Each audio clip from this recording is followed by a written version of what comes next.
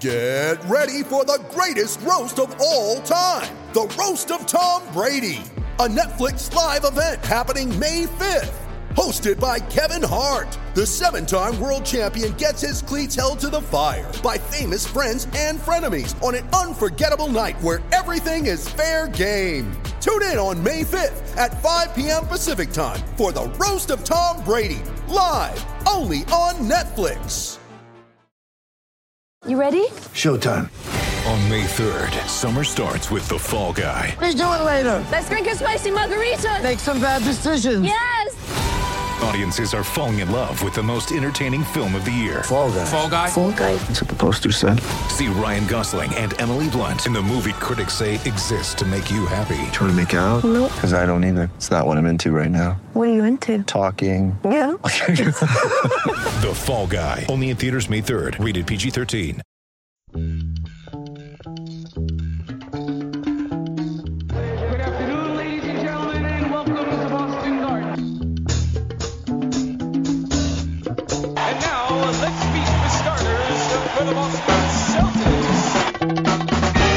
Celtics. Celtic Stuff Live with your hosts, Justin Poulin and John Duke. Welcome to Celtic Stuff Live on the CLNS Media Network, the leading online provider of audio and video coverage for your undefeated in the postseason Boston Celtics. 4-0, it's a sweep.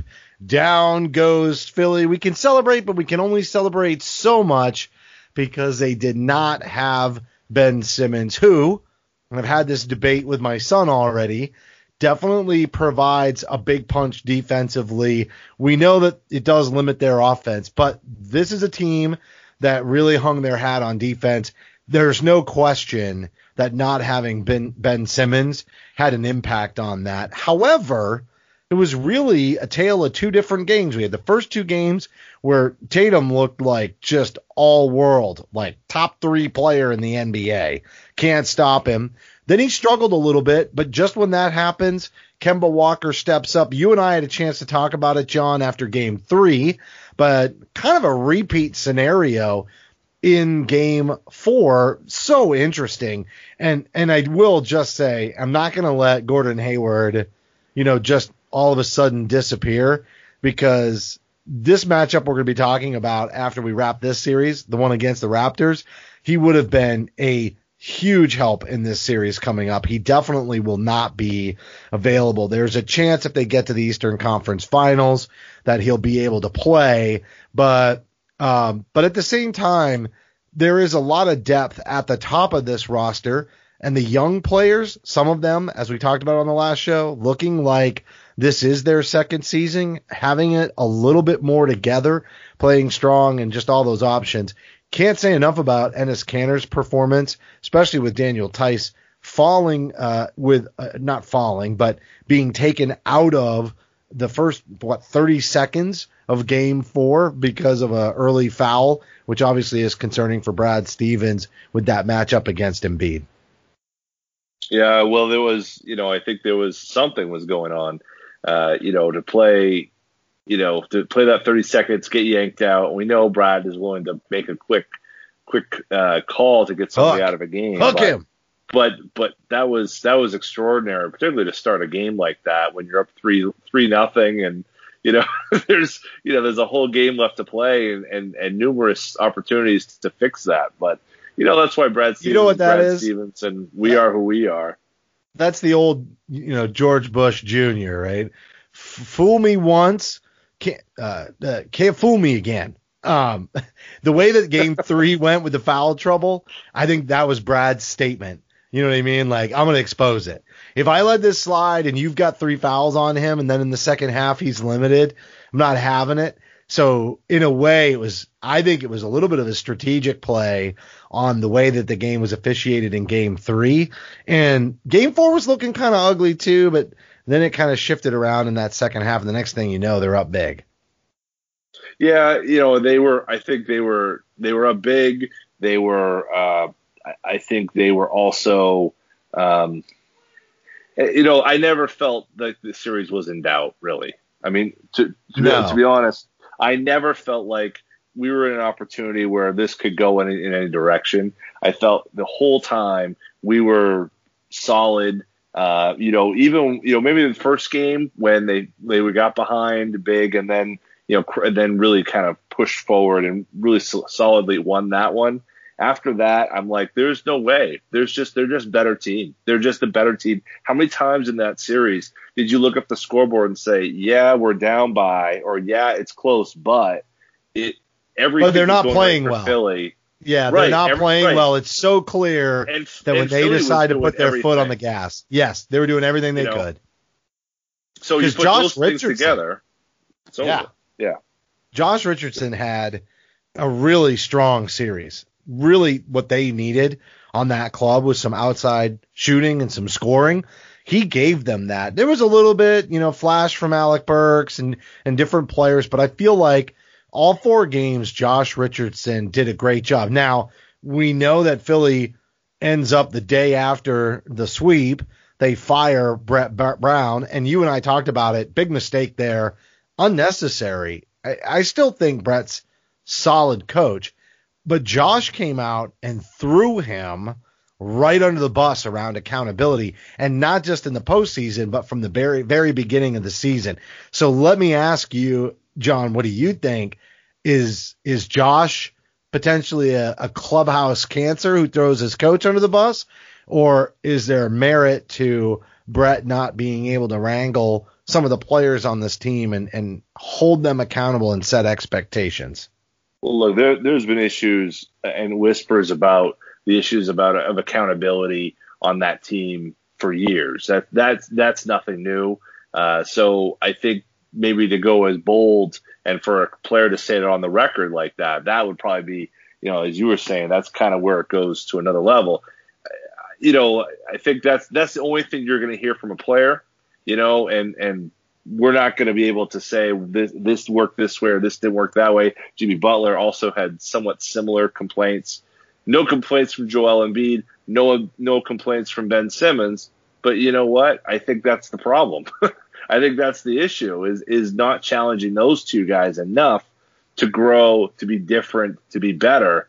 Joel Embiid is as dominant a force has the potential to be as dominant a force as there is in the NBA. Counting LeBron James, and yet he comes up short. Didn't it seem like we could wear him down and over again? This small Celtics team. That's all we do. Seemed like we could wear him down. I mean, think about the extended periods on the bench. That's my point. We did it 2 years ago, and nothing's changed. Is that a conditioning thing? Is it an effort thing? Is it a no Simmons thing? Yes. yes. You're absolutely right. But it's also, I mean, look, at some point, yes, you could say, well, Brett Brown needs to get these guys in better shape. That's on Joel Embiid. Joel Embiid has got to have that in him to a much greater degree. I think that there's so many issues with this Philadelphia 76ers. The problem, and so when you said, is this really all on Brett Brown? No, it's definitely not all on Brett Brown. I think Brett Brown's been set up to fail since the moment he signed a contract there. Whether they fired him in the 3rd year, the 5th year, now the 7th year, I don't think it really matters. He signed up for a situation. He was lucky in some parts to take a head coaching gig maybe before he was necessarily ready. He got paid decently to get their doors blown off for 3 years as they went through the Sam Hinkie process. They've gone through that, but they've never really changed. They've never really been challenged. Embiid kind of, when I play and when I'm available, and Ben Simmons sat the first year out, and there's all this like process stuff that in terms of chemistry and character, they were never able to kind of build off of. And you contrast that with the Celtics, who went through a teardown of sorts in that 2013 season or 2014 season, Brad Stevens' first year there. And Danny Ainge refused to tear it down to the studs as Hinkie did. And as a result, they still had that fire. They still had that oomph behind them. And yes, they have lucked out in taking those draft picks from the Nets deal for Pierce and Garnett.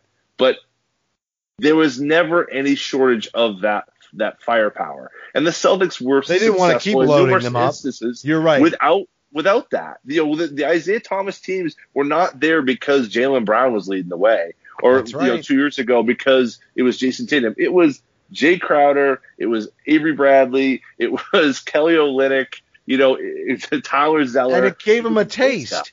That's the long-range view of Danny was, let's get them in the postseason so they know what it's like. So when they got a real shot, they'll not have to act like they've been there. They will actually have been there.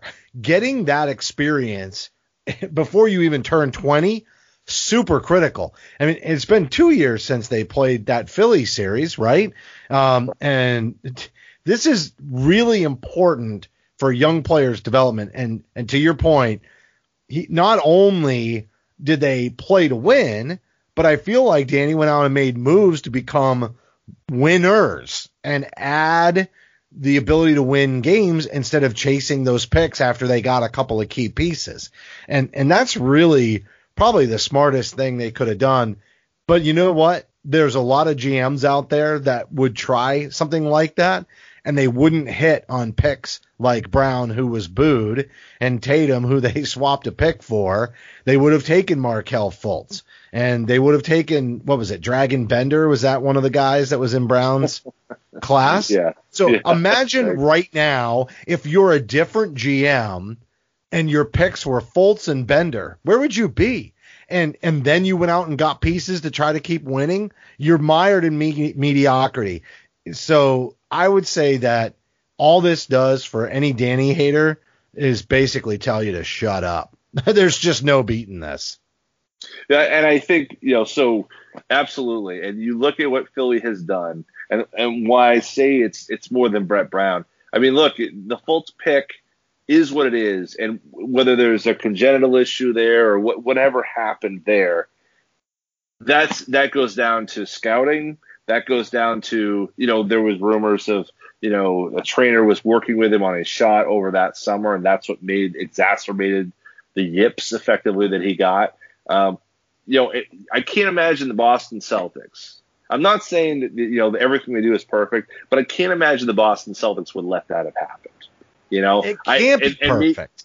That's the whole point. That's why when you pull something like this off and you win on top draft picks, and a lot of people don't, and then you get them into the postseason, we even compared them to the Golden State Warriors, and they had early success in their youth, but not this early. Not this early. Definitely not. I mean, remember, part of the reason that they were able to get a guy like Andre Iguodala in Golden State was because of the fact that they only had to pay Steph $10 million, a 4-year, $40 million contract. He was a low, he's got talent, but he can't stay healthy because of his ankle. I mean, this was not happening in Golden State then. And then he got healthy and everything surely turned around.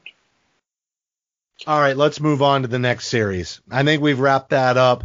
That was a lot of fun. And I believe game 1 of the series against the Raptors is Thursday, right? Am I right? That's when it kicks off? Yeah, Thursday. All right. Thursday it is. Well, supposedly. So we're going to leave that. Let's just focus on the series. I can't even handle the concept of not potentially watching more basketball now that I've had this long overdue taste. So, and I'm going to stay out of the politics of it. Let's move to this round. Let's talk about the Raptors. I mentioned the loss of Hayward could absolutely have an impact on this series, but I also think that we should look back at the season series, including the one game that they played in the bubble to wrap that up as they were doing the 8 seeding games. Let's just go through each one. Let's look at the time of year, who had the biggest performances for both teams, and let's just see if we can't walk ourselves through to some predictions here and try to figure out just how much of an impact not having Gordon Hayward is going to have on this team. Because obviously Romeo Langford is not Hayward, but defensively, he's had some pretty good showings here in the postseason. And offensively, he hit a 3. Again, he's not going to be at Hayward status, but maybe we can still get by on the switchability and the versatility that this team needs to beat the Raptors. Yeah, I think, what this highlights to me going into this is, before we get too far into the results of what's occurred over the last, 4 games here between these two teams, a lot has changed. Remember, when they started this season, Pascal Siakam came out like a house on fire. He was absolutely amazing the first month, 6 weeks, 8 weeks of the season. Cooled off considerably. All-star, right? That's what they were saying. Absolutely. Absolutely. Cooled off a lot, shooting sub 30% here in the bubble. In the bubble, both playoffs and in the seeding games. So the spicy P, as it were, which is really a nickname I really despise. I just think it's gross. Nothing to say on the player.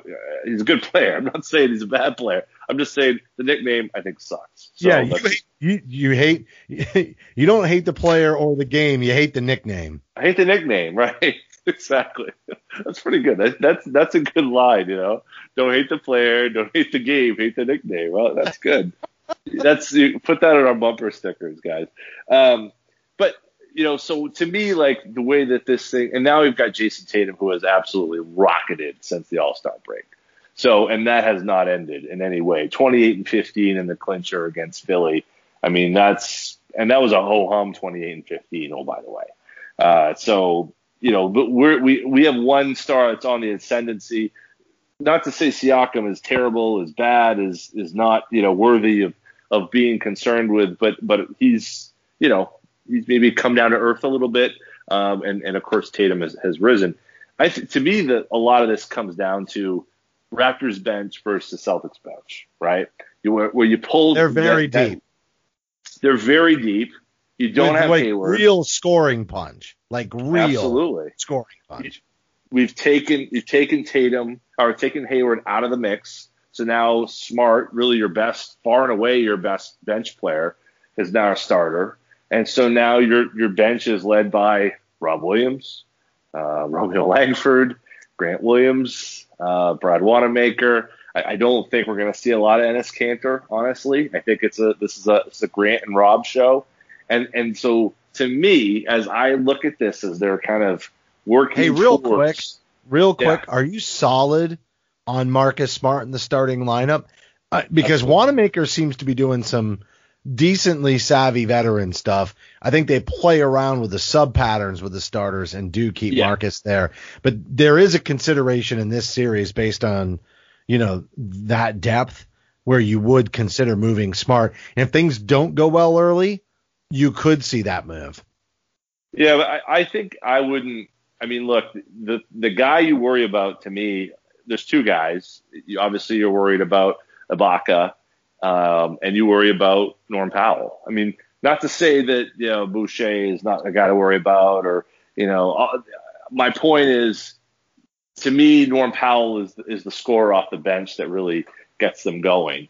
And so, defensively, to me, the match there is what you're looking for.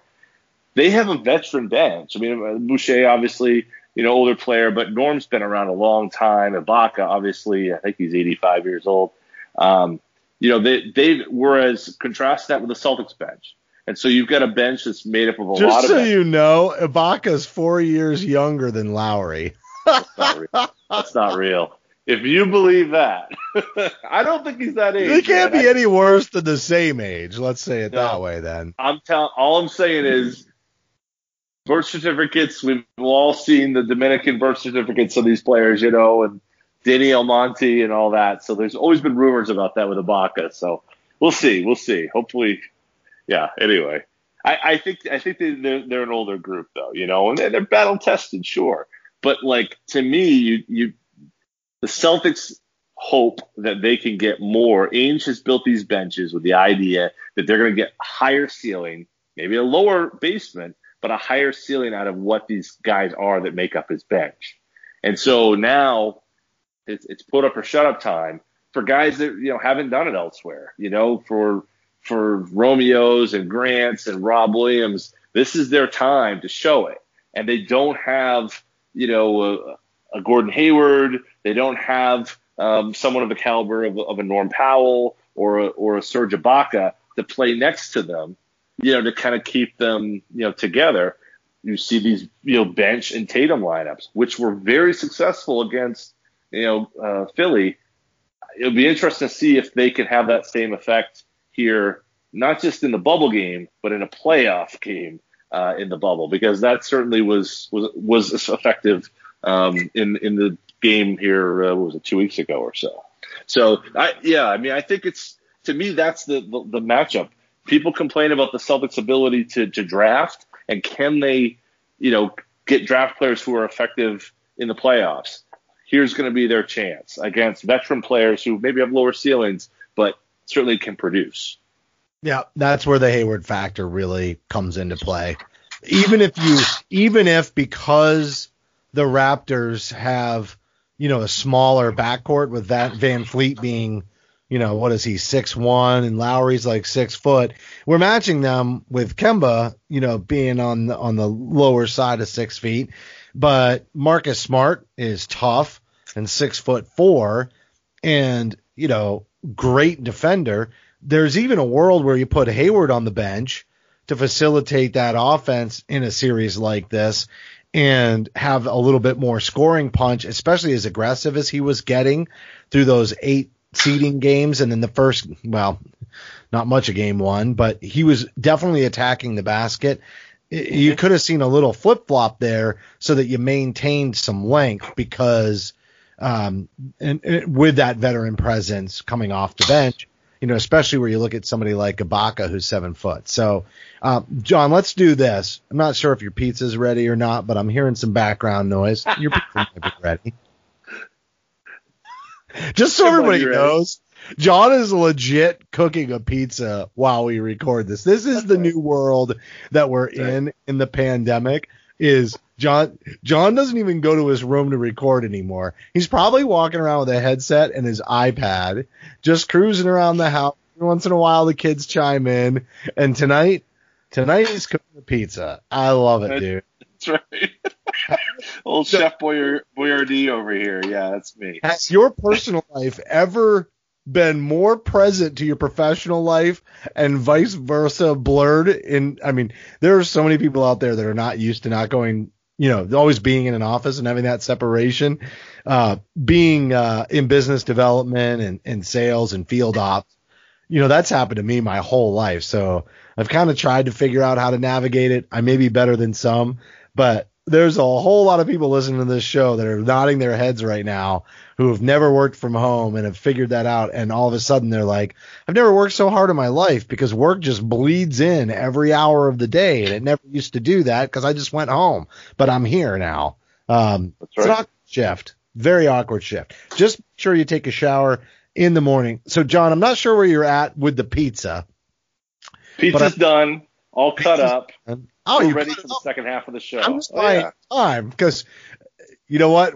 Let's walk through the box scores, okay? Because that pizza's got to cool a little bit. That's right. Very hot. Gotta be careful. I'll come up with a tirade at some point along the way here, and then you can scarf down a slice in the middle of the show. So if I talk funny from here on out, you'll know that I burned the roof of my mouth. How about that? Dude, pizza hot. Let's do it. All right, so the first game was very early in the season, right? Like it was still in October, or was it early November?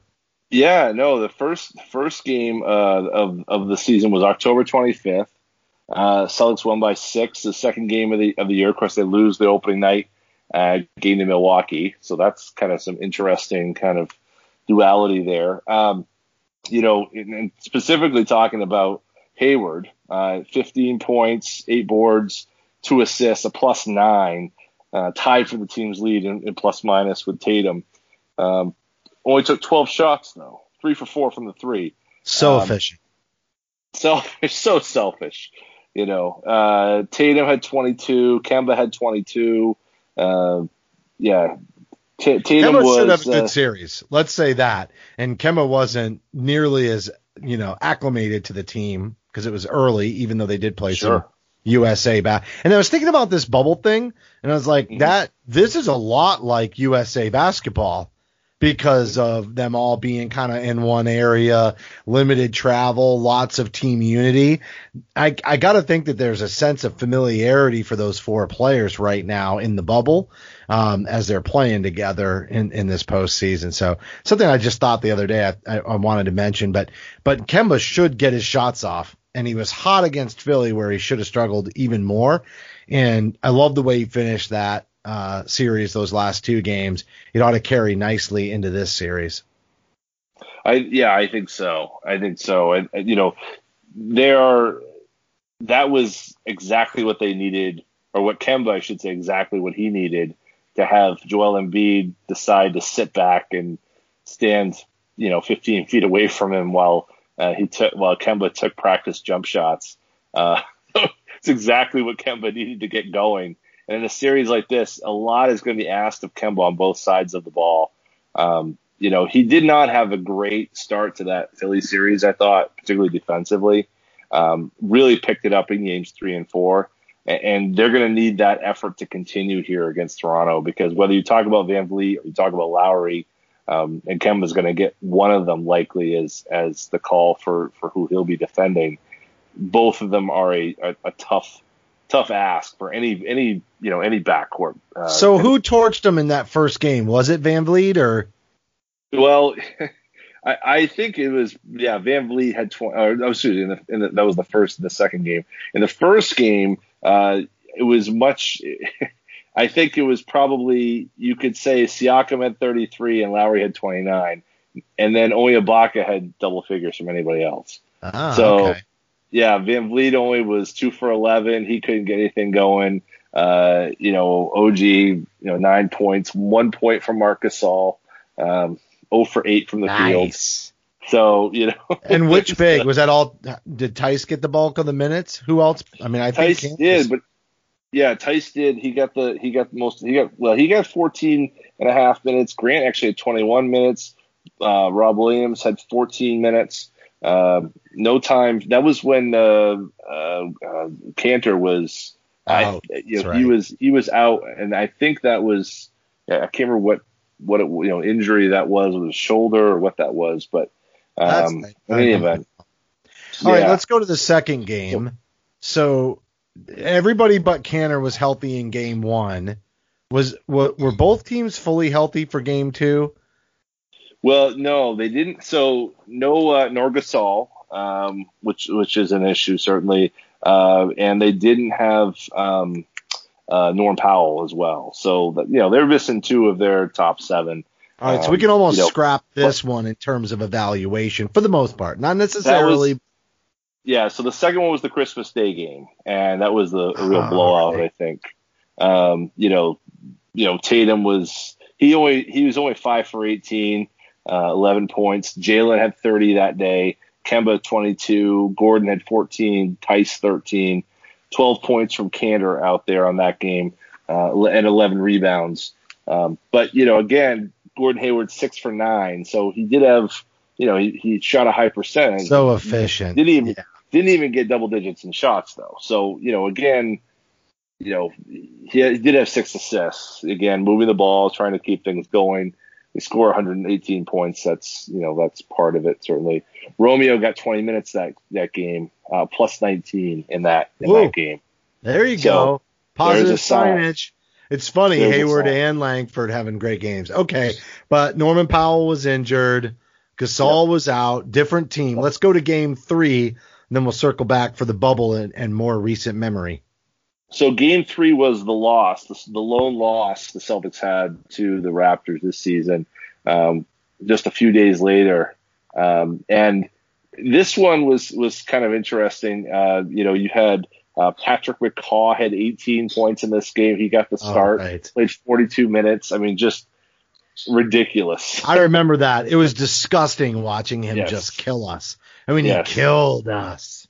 No Fred VanVleet in that game. No Norm Powell in that game. No Gasol in that game. So 3 of their top 7 are out. Yeah, it should have been a smoke show, and it should have been.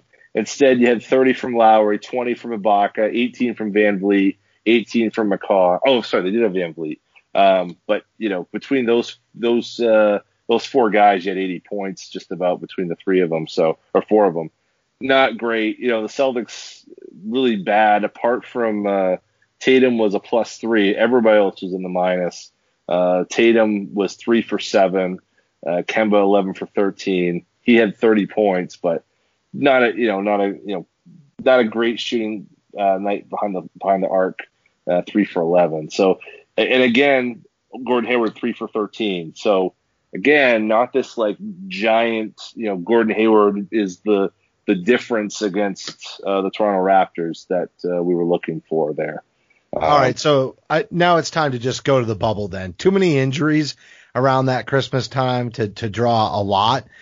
First game of the year, 6-point win, definitely something that we can look at, but so far in the past.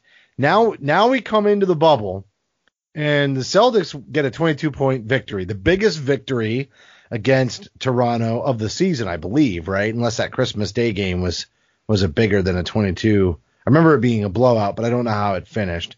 But I'd say this is the biggest one because both teams were healthy. I don't see anybody missing on the Raptors roster for that game. I don't recall anybody being out. Gordon Hayward, 9 points, 9 rebounds, 4 for 7 from the field. There he is again, being super efficient in 30 minutes. Tatum only played 28 minutes.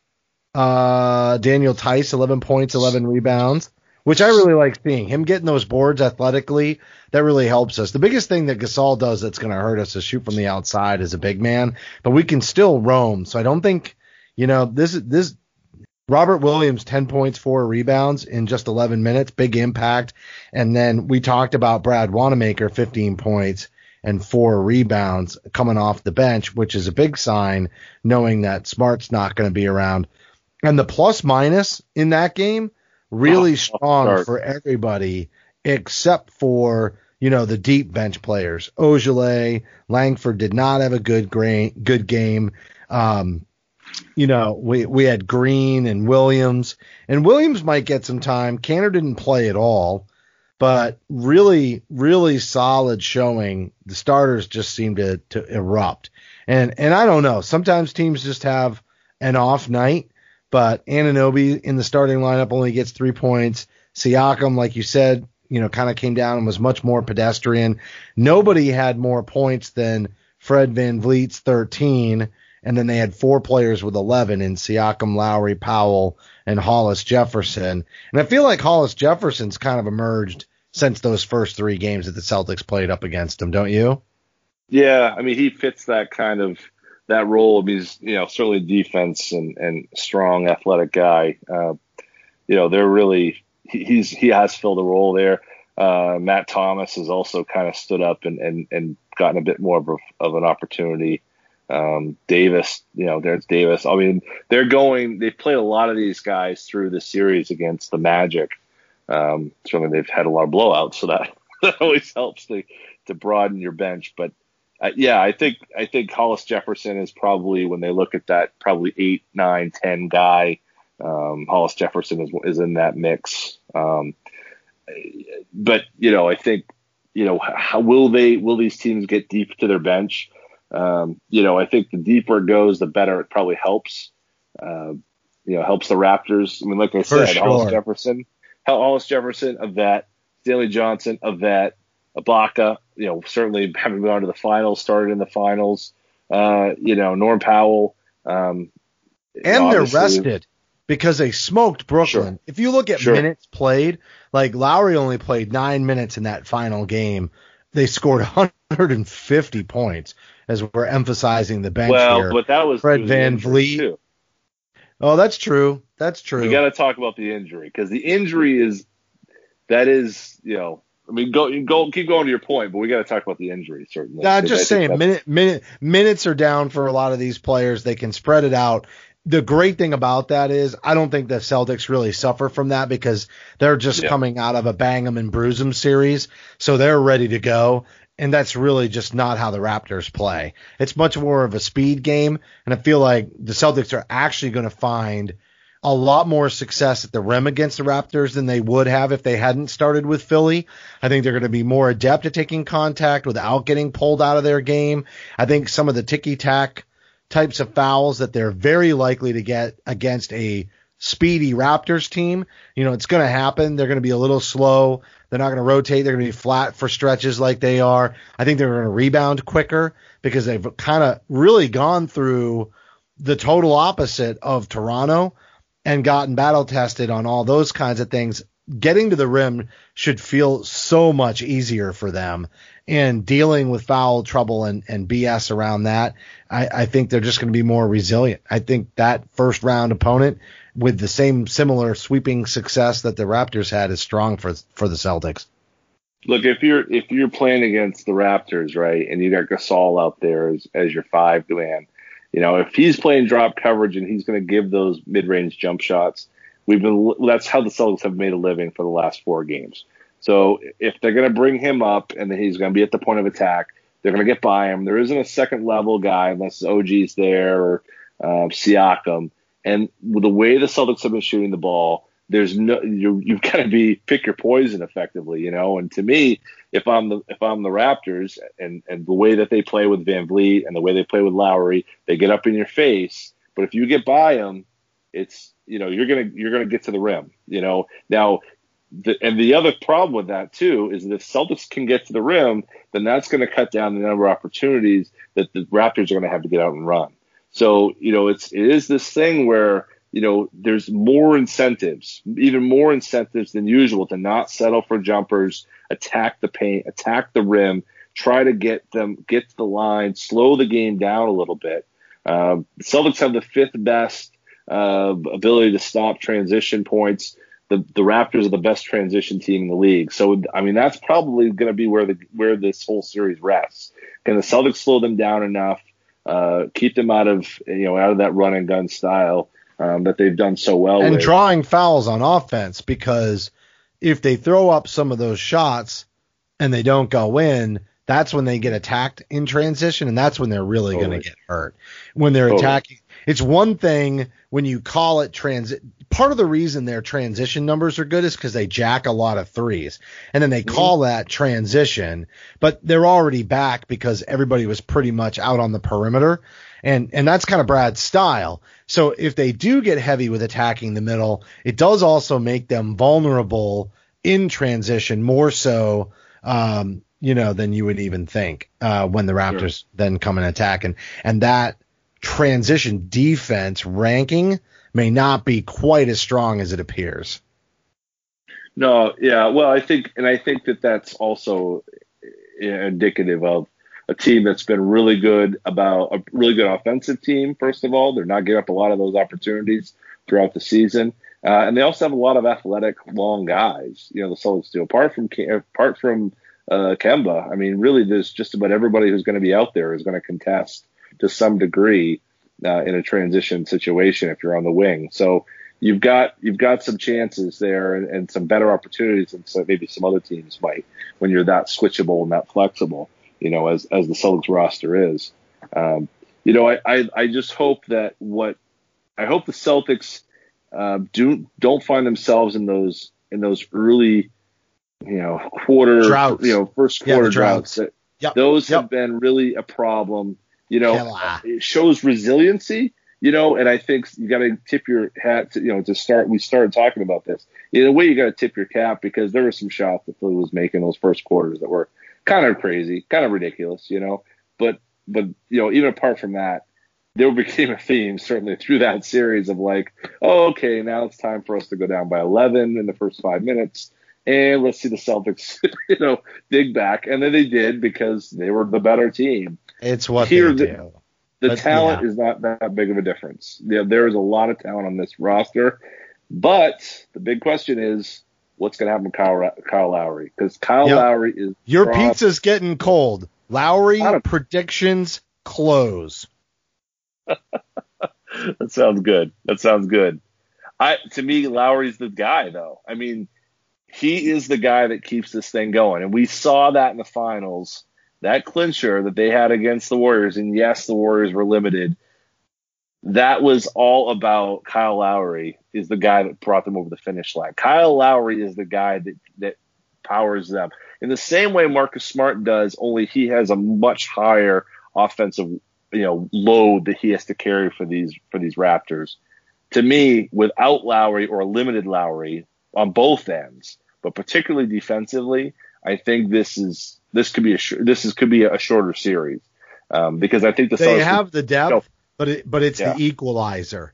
It's the equalizer with Hayward, and it's not really an equalizer. Teams healthy. Toronto without Lowry and Boston without Hayward edge Boston. So it's not really an equalizer in terms of talent on the floor. Much bigger impact to have Lowry off for the Raptors negatively. But what it does do is it shortens that bench impact that Toronto has, that edge that they have. Them losing Lowry brings this a lot closer because they'll probably bring Powell in, right? He'll move into that starting lineup most likely.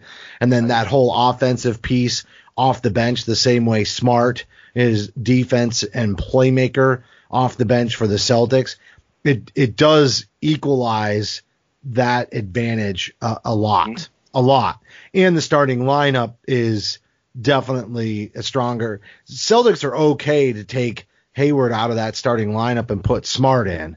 The impact of that is on the bench, not on the starting lineup. It probably balances things better on the starting lineup to have Smart in there because he's so focused on the hustle plays and the defense, and he can check a player like Lowry if he's healthy. The issue is that it then leaves the Celtics bench quite thin, and with the switchability and everything, and the fact that Marcus is more of a natural playmaker at the point guard position, he's better suited off the bench than Hayward. But it's definitely moving Smart and moving Powell into the starting lineups kind of makes things, the same or better for the Celtics when you consider that the starting lineup is definitely weakened on Toronto. So I agree. It's a big deal. We don't really know what's going to happen at this point. We know he had an MRI. They're not really talking about limited minutes or not playing or anything yet. There's really no word. So we'll see as we approach game time on Thursday, assuming that there is a game or a series. John, what's your predictions? Let's wrap this baby. Do you want to look series-wide predictions or just game one?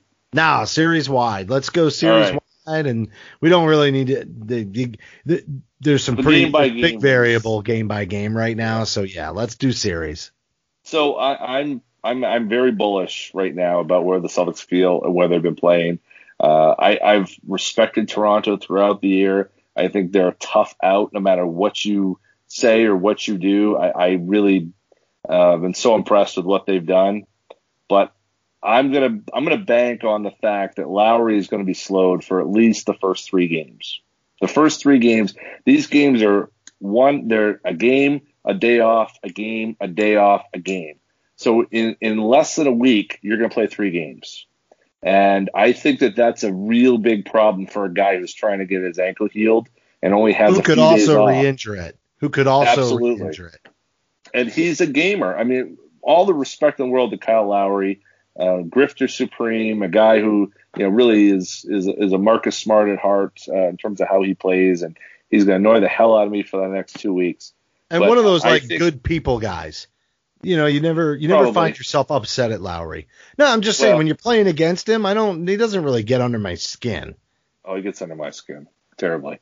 But really? But I'm petty. Good. I'm petty. I'm very petty though, like that. I think, to me, I think Marcus Smart, I think that there's a balance there. To me, the injury is too much for Toronto to overcome. I think without him losing Kawhi a year ago, but having a weakened or a lessened Kyle Lowry means the Celtics steal more games early on. I'm saying the Celtics, this is a 6-game series. I got 7. Celtics in 6. Yeah, I'm going Celtics in 7. And I think you're right about all that, but it's unpredictable. He may not even be as bad off as, they're just being mysterious about it. Here's the other thing. Very well coached team, extremely well coached, deep team, rallying cry around Lowry. And I think that alone, guys getting opportunities and then maybe him coming back, I think they stay in it. I think they are absolute absolutely a bunch of fighters. And I think fighters always take series late, regardless of injuries. And I do think that the Celtics win this one. I'm very hopeful that Hayward will be able to come back, even if it's just in limited minutes, and starts to get stronger through the Eastern Conference Finals. And so I do think that the Celtics go to the Eastern Conference Finals, but I think it takes 7 games. I think you're going to see a couple of stinkers from the Celtics, to be honest with you. Not because they don't have the chemistry and whatnot, but watching Brown and Tatum come back down to earth after 2 games, and I know this is going to be a different kind of defense, but watching them come back down to earth for 2 games, I don't think that they survive that, even with a big performance from Kemba and a great shooting night from Smart. I don't think they survive that against a much better offensive team in the Toronto Raptors, like they did against the 76ers. So I actually think it goes 7. All fair. And I'll also, as a bonus prediction, I'd say I think Miami puts the Bucks to 7 games as well. Yeah, absolutely. They look hot. And that team has absolutely taken on Butler's personality. I mean, They want to scrap.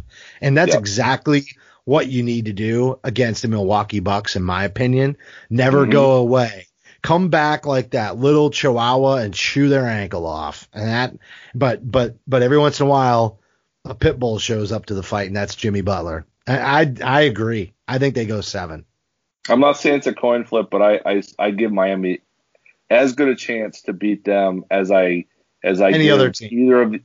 Any other team to beat them. Absolutely. Because of the way that they're set up, and Bam on Giannis, and I just think they're best set up for a long run. And I think I don't want to say it's a coin flip, but it's a pretty much as equal footing. I think that they could be in the Eastern Conference Finals facing the Celtics as Milwaukee. And Kelly Olynyk, turning into a very serviceable kind of role-playing big man there for Miami. So, all right, well, that's going to do it for this week's episode. As a reminder, you can follow us on Instagram and all the other ones. Twitter Facebook, at CSL_Justin, Snapface, at CSL_Duke, on CSL_TweetLive. Yep. You got our group on Facebook. What else we got? Yeah, MySpace. Evo. Yep. I don't know. I'm just making them up at this point. A heartfelt thank you to Nick Gelso for putting up with our crap over the years. Thanks to Manscaped for advertising. Yeah, they didn't have an advertisement this Manscaped. week. I just want everybody to know that we talked last week. John got both kits, and I got a text message from John earlier today, and then I got the confirmation from UPS. He did not use my kit. He is sending it to me. Thank you, John. Gently used. Gently. Yeah, that's just not how Manscaped works. That's not how